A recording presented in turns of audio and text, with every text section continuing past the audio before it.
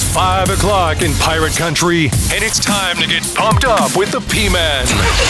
Hit the door and hit the road. 94.3 The Game is going to get you home, and the P-Man's not holding back. Yes! Yes! Pirates win! Pirates win! Bring on the Patrick Johnson Show on 94.3 The Game. Holy mackerel! Oh, my goodness! The flagship station of the ECU Pirates. Hey, everybody. Welcome. It is nice to have you with us. Patrick Johnson here on this Monday, Martin Luther King holiday. And we have the Patrick Johnson Show for you today.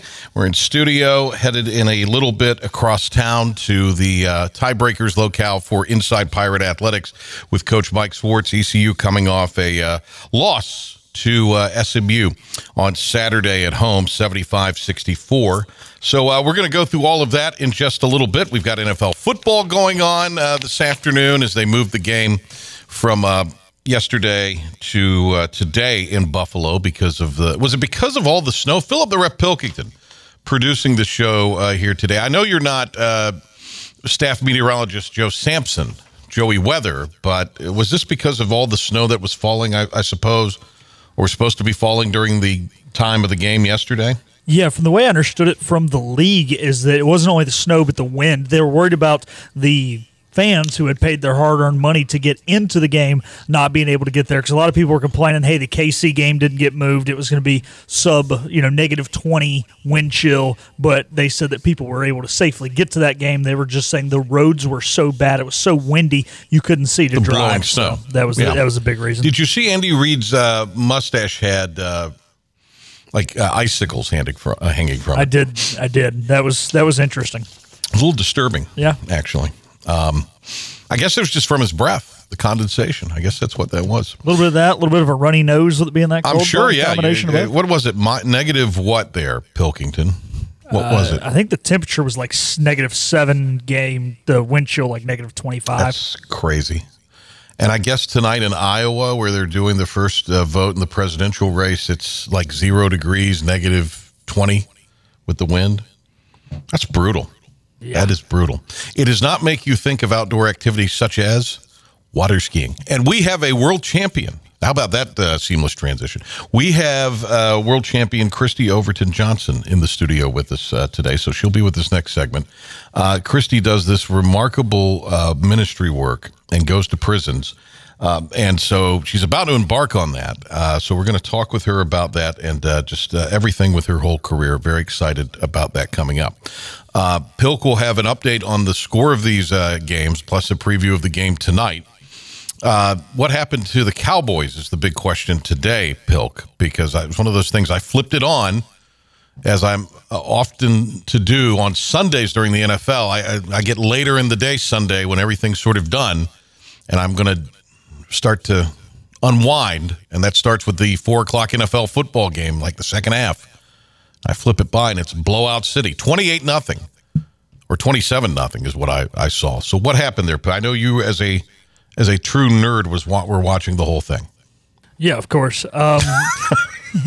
No, so it just, Green Bay got the ball first, marched down the field, scored, and it seemed like once they got that first stop and then were able to get it to a 2-score game, the wind was just taken out of Dallas's sails, especially on the offensive end. And when the wind was taken out of the sails offensively and they were not productive, the defense just kept getting sent back out onto the field repetitively, and they had no time to catch their breath, no time to relax, and what had been an already successful Green Bay Packers offense continued to be a successful Green Bay Packers offense, and throwing the ball down the field particularly. Because I worked Saturday, the basketball game, I did not see that game, but Houston rolled. What happened there? Well, you were at the game, so you probably didn't see very much of that. So what happened, Pilk? I know you've surfed the World Wide Web on that.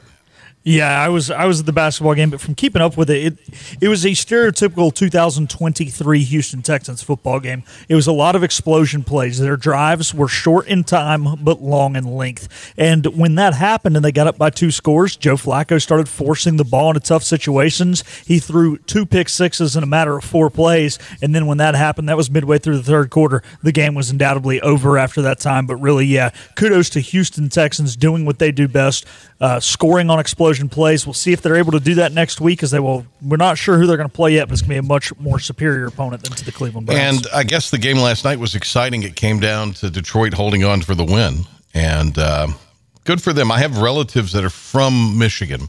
They just moved to Florida, and they're very excited about Detroit in the playoffs, getting their first win in more than 3 decades. All right, basketball, ECU loses to SMU. They got down by as many as 18 in the game and wound up getting dropped by 11, 75-64. Let's do our Pirate Report. And now, Patrick Johnson with today's Pirate Report on the flagship station of the ECU Pirates, 94.3 The Game. Let's start with the second cut, Pilk, and this is not so much because Swartz praised SMU, and rightfully so. I thought SMU, they looked to me like the third best team in like a top 3 team in the conference. They had the athletes. They looked like a team that would compete for the conference championship and play at the top of the league. They've got the length. They've got some timely shooting. They've got some players that can make some shots, but they also have, more than anything, a great defense. And they made it really, really difficult for East Carolina on Saturday.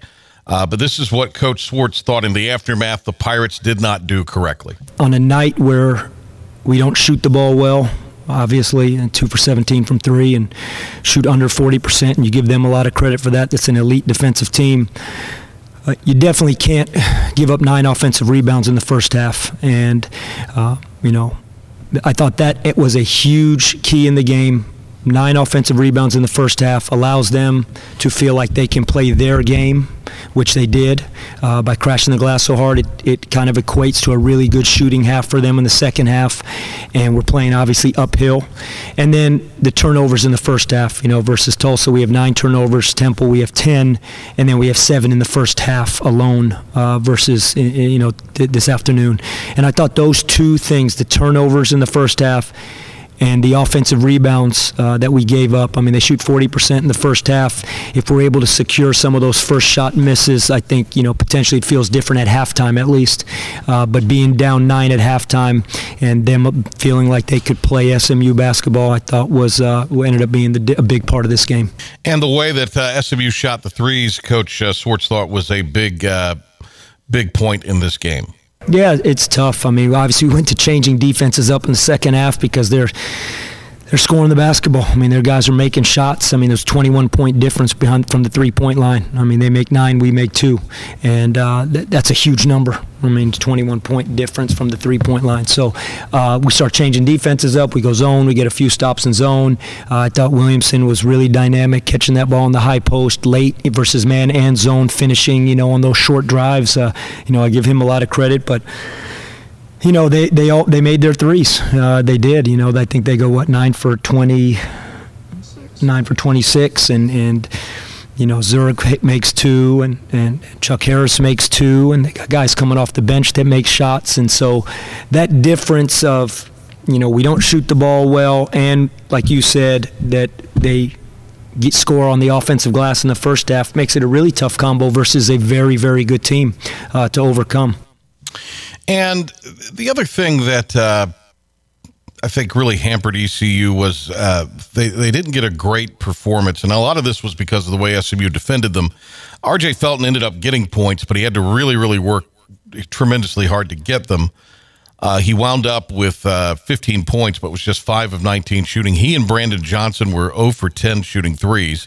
And Johnson managed just 5 points. And coach says when you get to conference play, your top players have to play well in order to win. Yeah, I think to win any team in conference, any game, home or road, you need your big 3 to step up, so to speak. I mean that, and it's been the first game probably that Brandon and RJ have, not the first game that either of them have struggled, but probably both of them together, definitely in conference play, that have struggled. And but it's a credit to those guys. It's a credit to SMU because they're a great defensive team. This is a top 10 defensive team in the country. But it's a credit to RJ and Brandon. They're going to have a target on their back every game. It'll be no different next game. It'll be no different on February. It'll be no different in March. Ezra Azar had 25 points and 8 rebounds at 25, a career high for the sophomore from Atlanta. I thought Ezra in the second half really bought into, Ezra, we need you to play in that paint. And that's, honestly, we talked about it at halftime, and that's the truth. He bought in. He said, I got to do this. I got to do this for this team. I got to do this for myself. And you see how effective he can be in there. And it is nothing to do with his skill that he does have on the perimeter, which he does, but this team needs someone to create gravity. And the gravity he created is real if we can make shots. I mean, that's real. If we start hitting a couple threes, some of those times that he's rolling down the lane, he's going to get more of those. They're not going to have 4 people around him when he's trying to finish if we're sticking shots from behind the arc, and it just didn't happen tonight. The other thing, I'll get to this. I'll say it now that it's popped into my little brain. SMU had a week to get ready for this. They didn't have a midweek game like ECU did. ECU had to leave, of course, Monday to go to Philadelphia. I mean, it's just kind of the way the schedule broke. I know Rob Lanier was lamenting the fact that they didn't have that kind of regular flow or routine, but, it gave them some extra time to work on things, and they had a really good game plan for ECU. All right, for R.J. Felton, he talked about that game plan and how well SMU played. Kudos to SMU. They had shot the ball really well. They had us in many rotations, and they hit the shots at the big times, and they had plenty of offensive rebounds, which led to second chance points. So we didn't really answer the time right then and there. And then a couple from Ezra Azar here. He talked about the aggressiveness that he played with, helping him have a big scoring night. I believe I was aggressive. I'm always say I can do more to be the best me. On that topic, I really don't, got any excuses. You just got to take that one to the chin. And then what do you think's cost the Pirates the game? I feel like second half was, they, biggest. I feel like what kind of hurt us was when they had hit them 2 or 3 back-to-back threes when we had lost our man on defense. For me, I just think that comes with IQ and just a lack of communication. I feel like that's what hurt us in the game as far as momentum. I feel like we was, on the way to a comeback because I believed in this. But those 3 threes hurt us, I believe. We'll hear more from Coach Swartz coming up at 6 o'clock on Inside Pirate Athletics with Mike Swartz from Tiebreakers. Pirates will be back in action Wednesday as they take on North Texas at home at 7 o'clock. Stay tuned. Continue on here on the PJ Show. Christy Overton Johnson in the studio when we come back.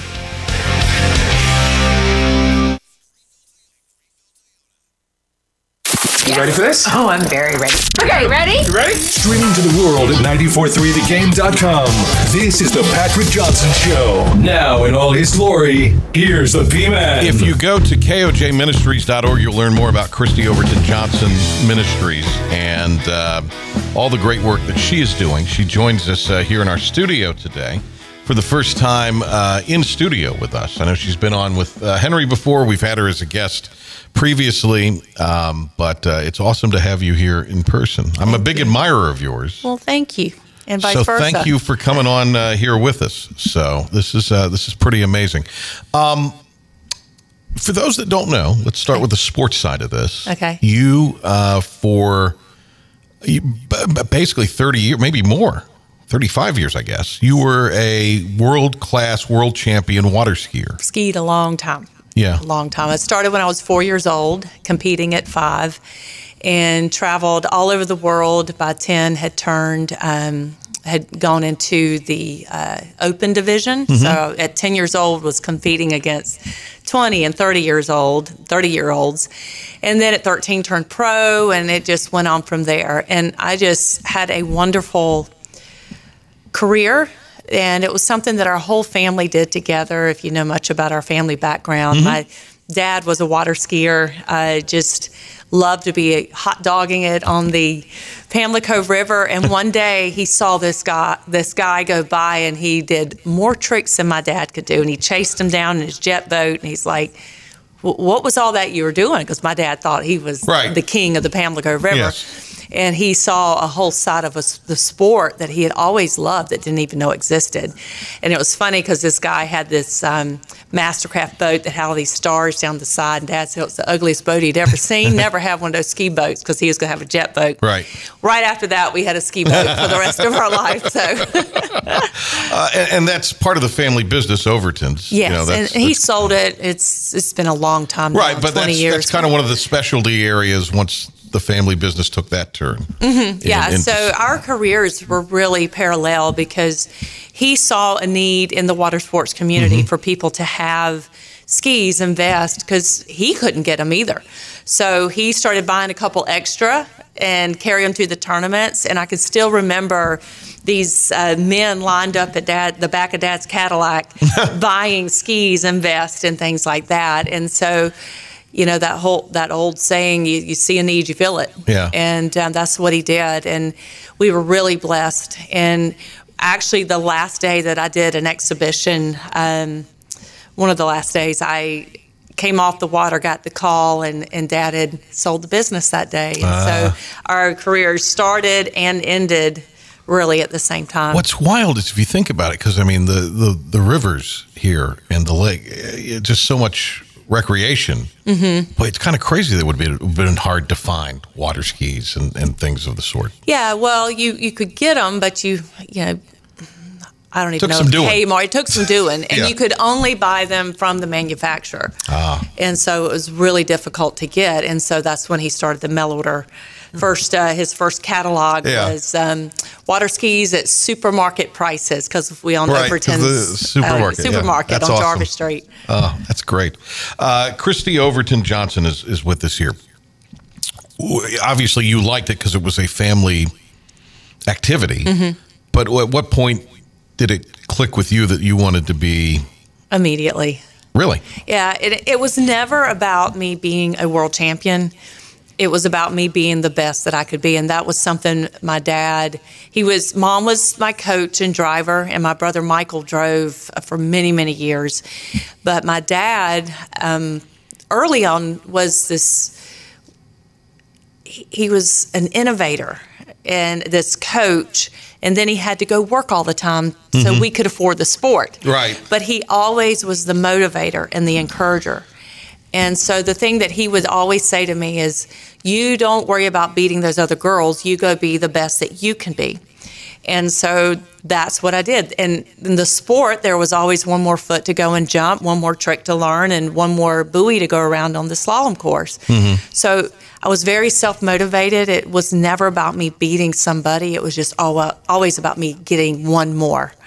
And that's what motivated me. And I think Dad knew that I had an incredible gift and that if I just did the best I could, that I'd end up on top, and I did. It would seem that, you have to be a great athlete to do this, especially at the level at which you performed and competed. Did you have any interest in any other sports growing up, or team sports, or anything? I played some basketball. I was never really good at shooting because I didn't want to miss in front of people, but man, would I foul out every game because I gave everything. I was very aggressive. But yeah, I was always skiing. And it's funny because my sophomore year at Rose High School, I was trying to run laps to be on the soccer team. Okay. And it was interfering with my skiing and stuff, but I developed tremendous hip pain. And I would go on, because of soccer and all the running, to realize that I had a congenital hip disorder. Oh. And I could never run. And so it was really interesting. Once I got in my teens, that became a lot of pain. And water skiing was really the only sport that I could do. And I ended up having to have my whole pelvis reconstructed in my early 30s. And that's when I retired. I did come back for like 2 years at 2007 to 2009, but it was more to bring awareness to the ministries. Around the world you've competed? Oh, yeah. Literally? Obviously, you're world champion. So, yeah. 10 to 15 different countries. What's kind of the craziest place that you competed? Oh. That you wouldn't think would be a mecca for? Russia. Okay. Australia, Austria.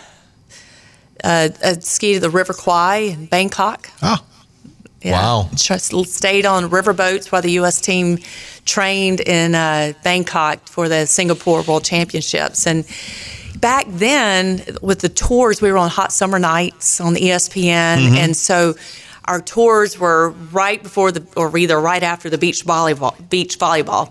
And so we were just in tremendous venues. And I skied during the best years of our sport. And there was, I got paid to do what I did. I had sponsors, great sponsors, and ended up at the University of Central Florida. I know that's not a good name around here, but I had a water ski scholarship. And that's why I left in 1988. And I've just come back in 2020 and said I left an 18-year-old little girl and came back a 50-some-year-old woman. Yeah, and a mom. And a mom of 4, and my husband and I have been together 34 years. So did it take twisting his arm to get him to come back? He told me years back when we first got married, not that he didn't like Greenville, he just doesn't like cold weather. So he had told me, Christy, we'll never live there. So I had, quit pouting decades before. And while I was skiing, I mean, that's where I needed to be because I needed to train year round. The best coaches in the world were down there. I trained with the best. And to be the best, you got to be around the best. And so once I quit skiing, then retired, or my body quit on me, then it was like, okay, I could go back home now. But we by then were so content where we were. And at the beginning of 2020, my husband came to me. He goes, I think you need to sit down. And I was like, is our marriage okay or what? And he's like, no, we're good. I just feel like I'm supposed to take you home. And I didn't have to pray about that one because I was like, that's a miracle right there. So we actually put our house up for sale, came up here. I was just telling you to look at some property, and the world shut down in March 2020. Gracious. And so he's like, let's hunker down at Lake Christie. I'm like, that's a pretty good place to be quarantined.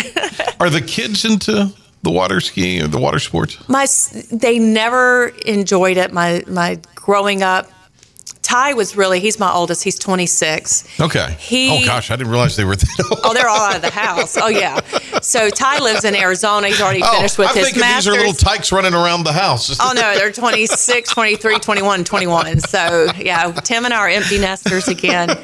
But when Ty went off to ASU, that's when he decided he was going to join the ski team. Okay. And he had a background in skiing, but he had never competed. And it was like a fight to get any of my kids out there. Dalton and Ivy, we adopted after I had retired. I retired and had my pelvis reconstructed all at the same time that I adopted them.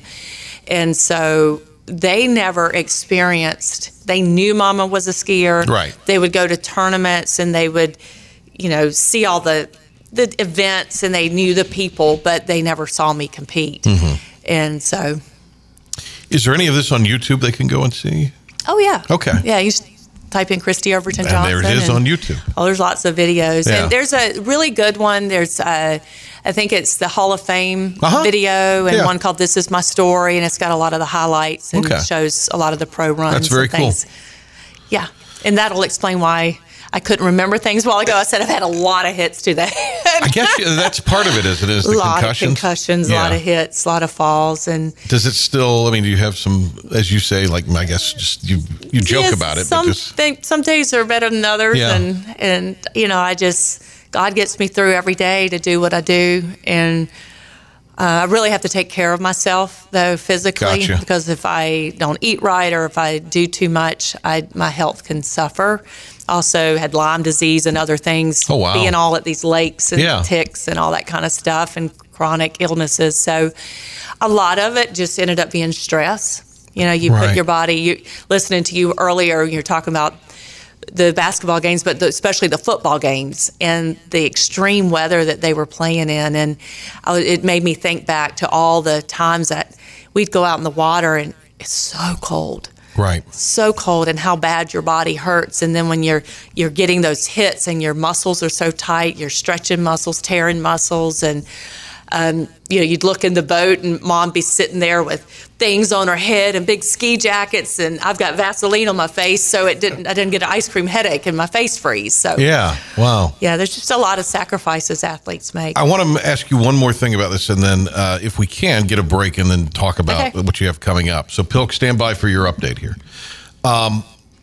You talk about sacrifices. In order to be great, you have to say no to a lot of things, say no to a lot of people. Was that difficult on any level? Yeah, it was lonely sometimes, but the water ski community was so amazing. So you've got to say no to some things, a lot of things.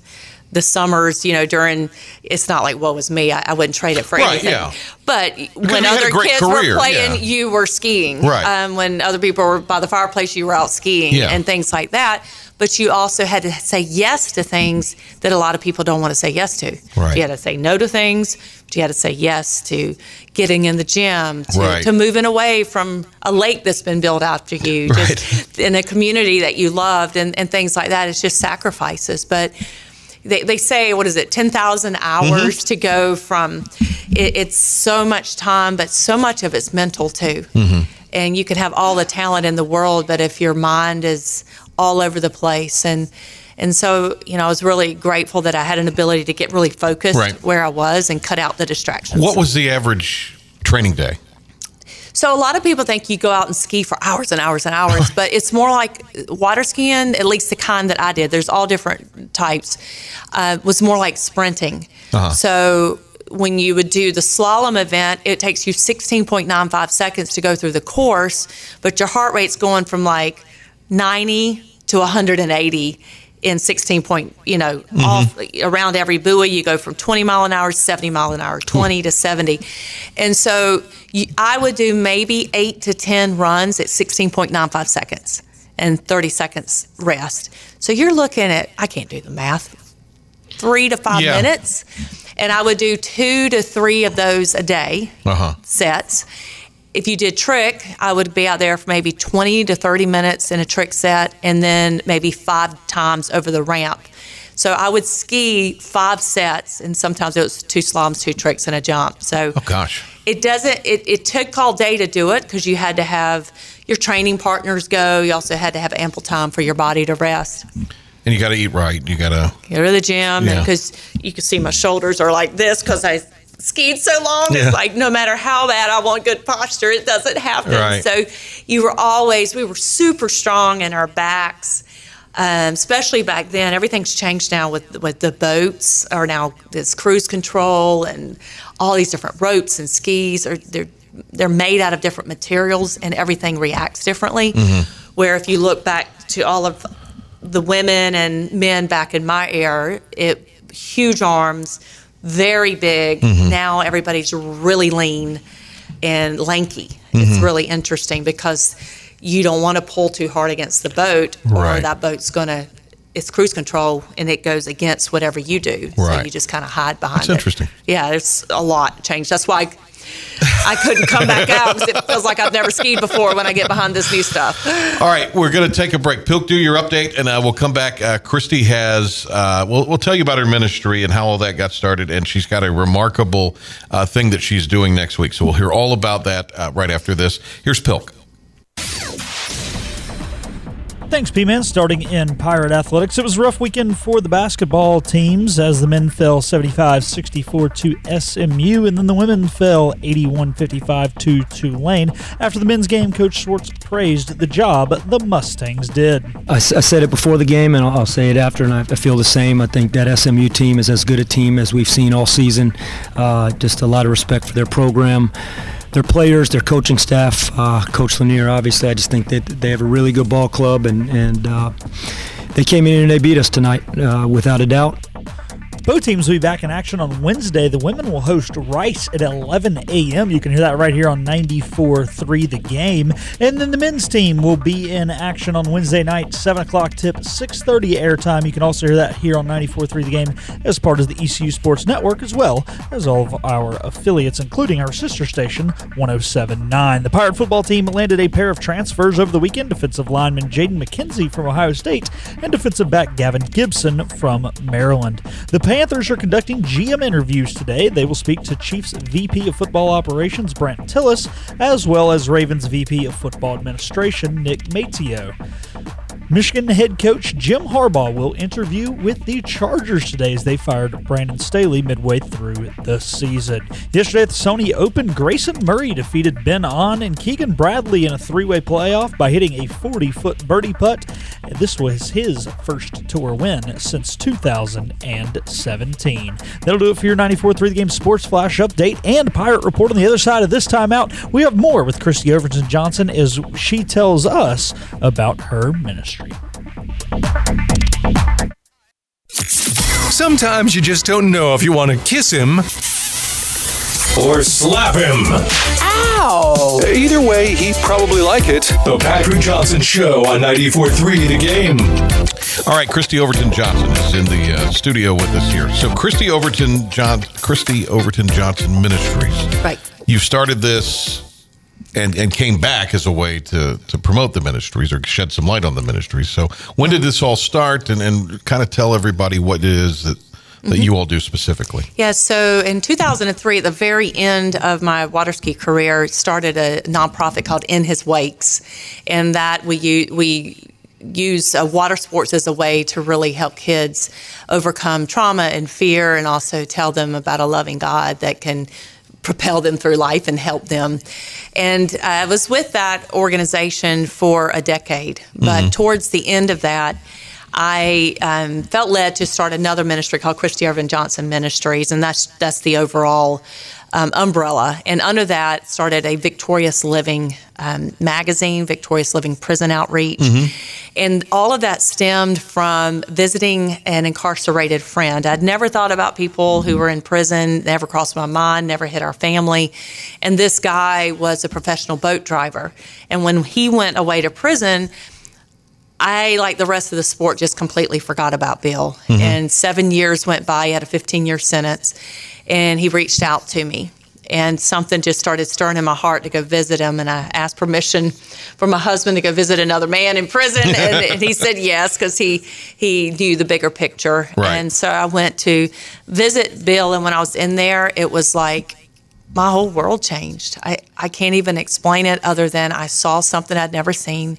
For years, since I was 15 years old, I'd been speaking different platforms, churches and corporations. So like when we would travel all over to Singapore, France, and different places, I would actually have the opportunity to speak in churches. Okay. And, back then my faith, I believed, but I really wasn't having a deep relationship with God and thinking about Him. I was thinking more about myself and skiing and trophies and people pleasing and all this kind of stuff.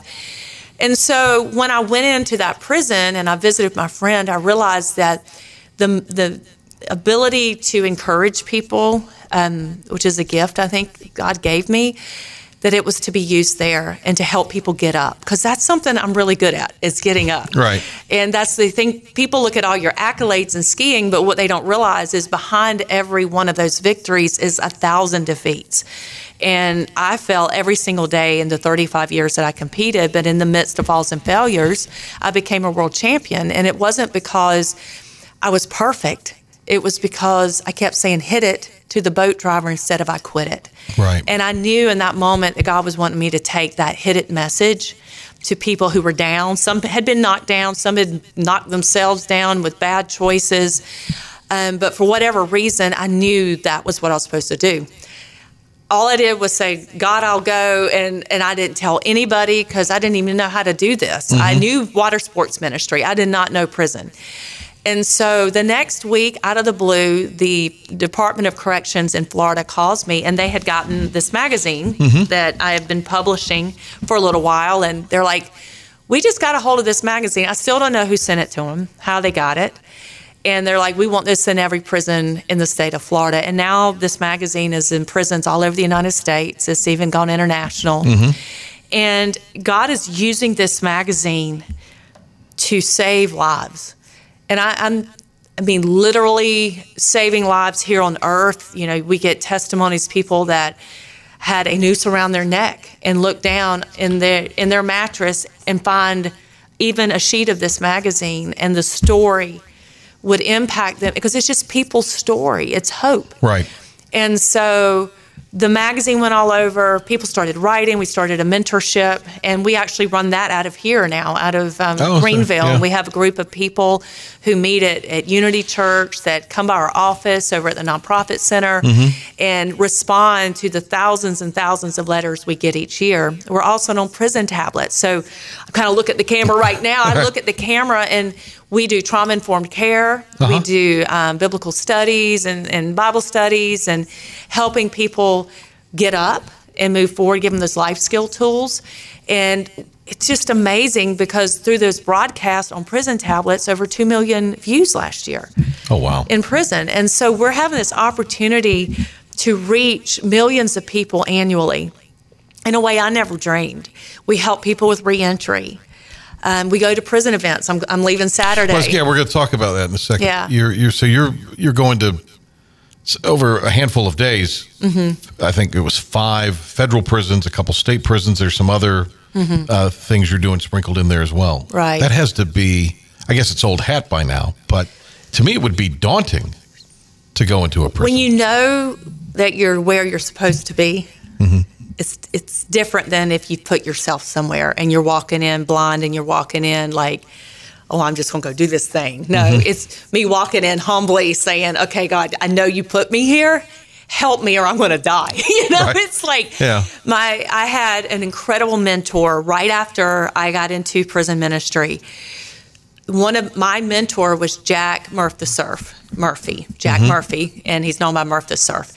He pulled off the largest jewel heist in American history. They have documentaries that Ron Howard just did on his life, and he passed away during the COVID 2020. But Jack, I would ride with Jack, like literally up and down the highway, and he taught me everything I learned, and he was probably the godfather of prison ministry.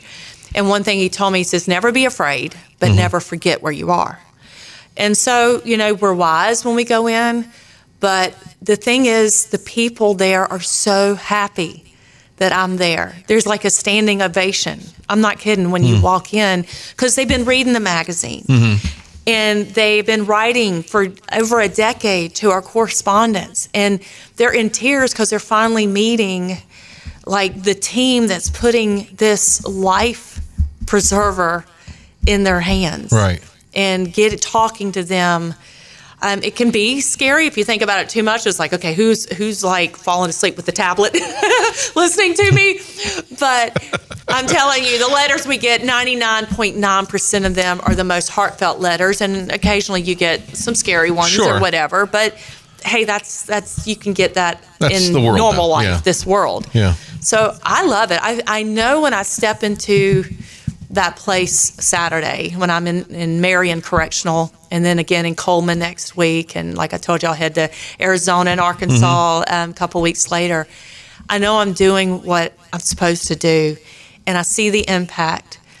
And a lot of people say, oh, people just get in jailhouse religion. They're just trying to pass the time or, get out or whatever. But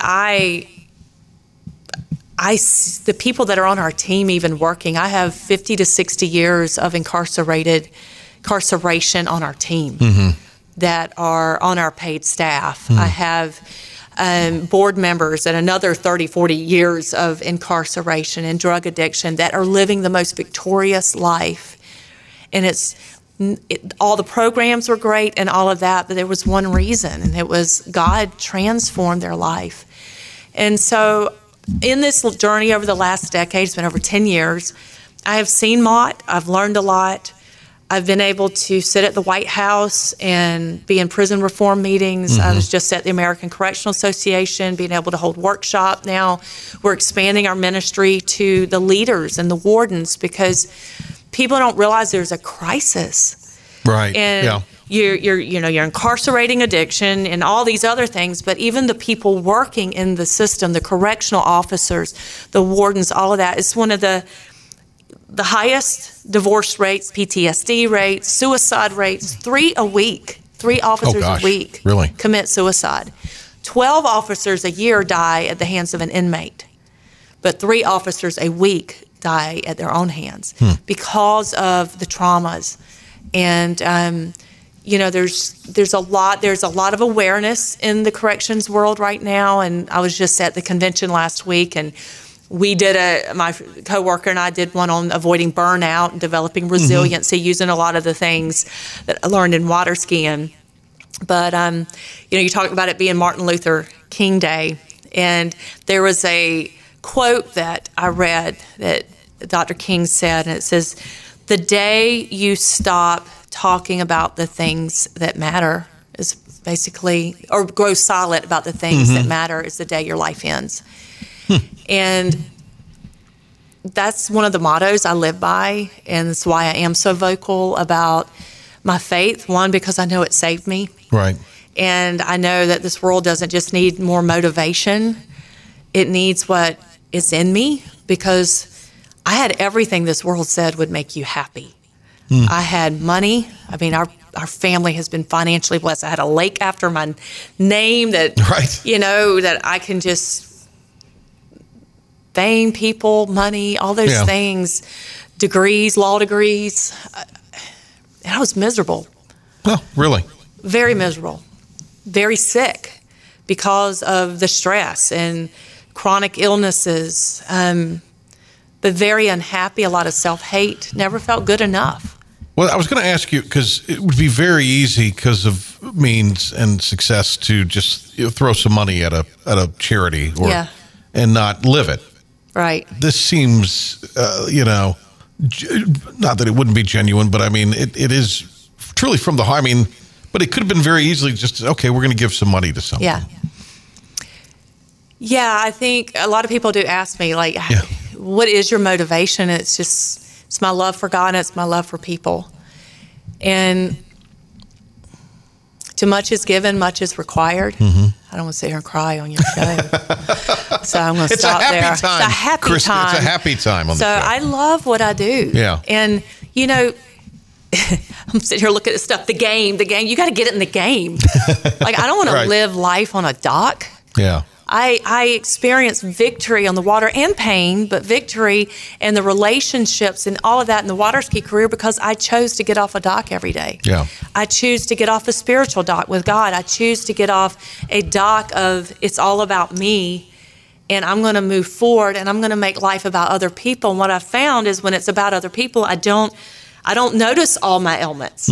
I don't notice how I feel. I don't notice all my problems. I'm fixated and focused on Him and others. And that's where joy comes from, is Jesus, others, and then yourself. Right. But I'm learning to take care of myself so that I can do this for decades more. We have a few minutes. So, Pilk, we're going to have the early 3-segment show here today. So I'll have to hot-foot it over to tiebreakers. But that's good, because Christy's been so generous with her time here today. And it's been a lot of fun talking to her. This is truly fascinating. You just stand by. You'll see me just head out here in a moment, like the Roadrunner in the cartoon. And we could talk about this for another hour, really. But it would seem like a receptive audience. Are there instances, though, where there are skeptics when you go into the prison? Not skeptics outside, but and you see someone who decides to go in that direction with their life? Right. I mean, yes. I mean, there's people of all different faiths that are there. They know why they're there when I come. I mean, we have posters up right now that are telling people that I'm coming next week. And so they come to the yard, or they come to the programs room or the chapel knowing what they've come. But the curiosity, a lot of times, a woman's coming into a man's prison. Right. And also, like an athlete, they really play up, world champions coming, meet an athlete. And there's a lot of respect from the men, no matter what their faith, just for the fact, one, you show up. Sure. That you would come visit. But two, because there's so many athletes there as well, there's all different kinds of people in there. And you meet so many people. And even the skeptics, though, there's usually a tear in their eye by the time we finish. Yeah. And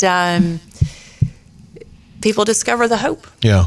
What's the best way for people to find out more? We mentioned the website. I guess that's the best way to just learn more about the ministry. So you can go to KOJministries.com .org, I think it is. Yeah. But victoriouslivingmagazine.com or vlmag.com. There's so many. Victoriouslivingmagazine.com.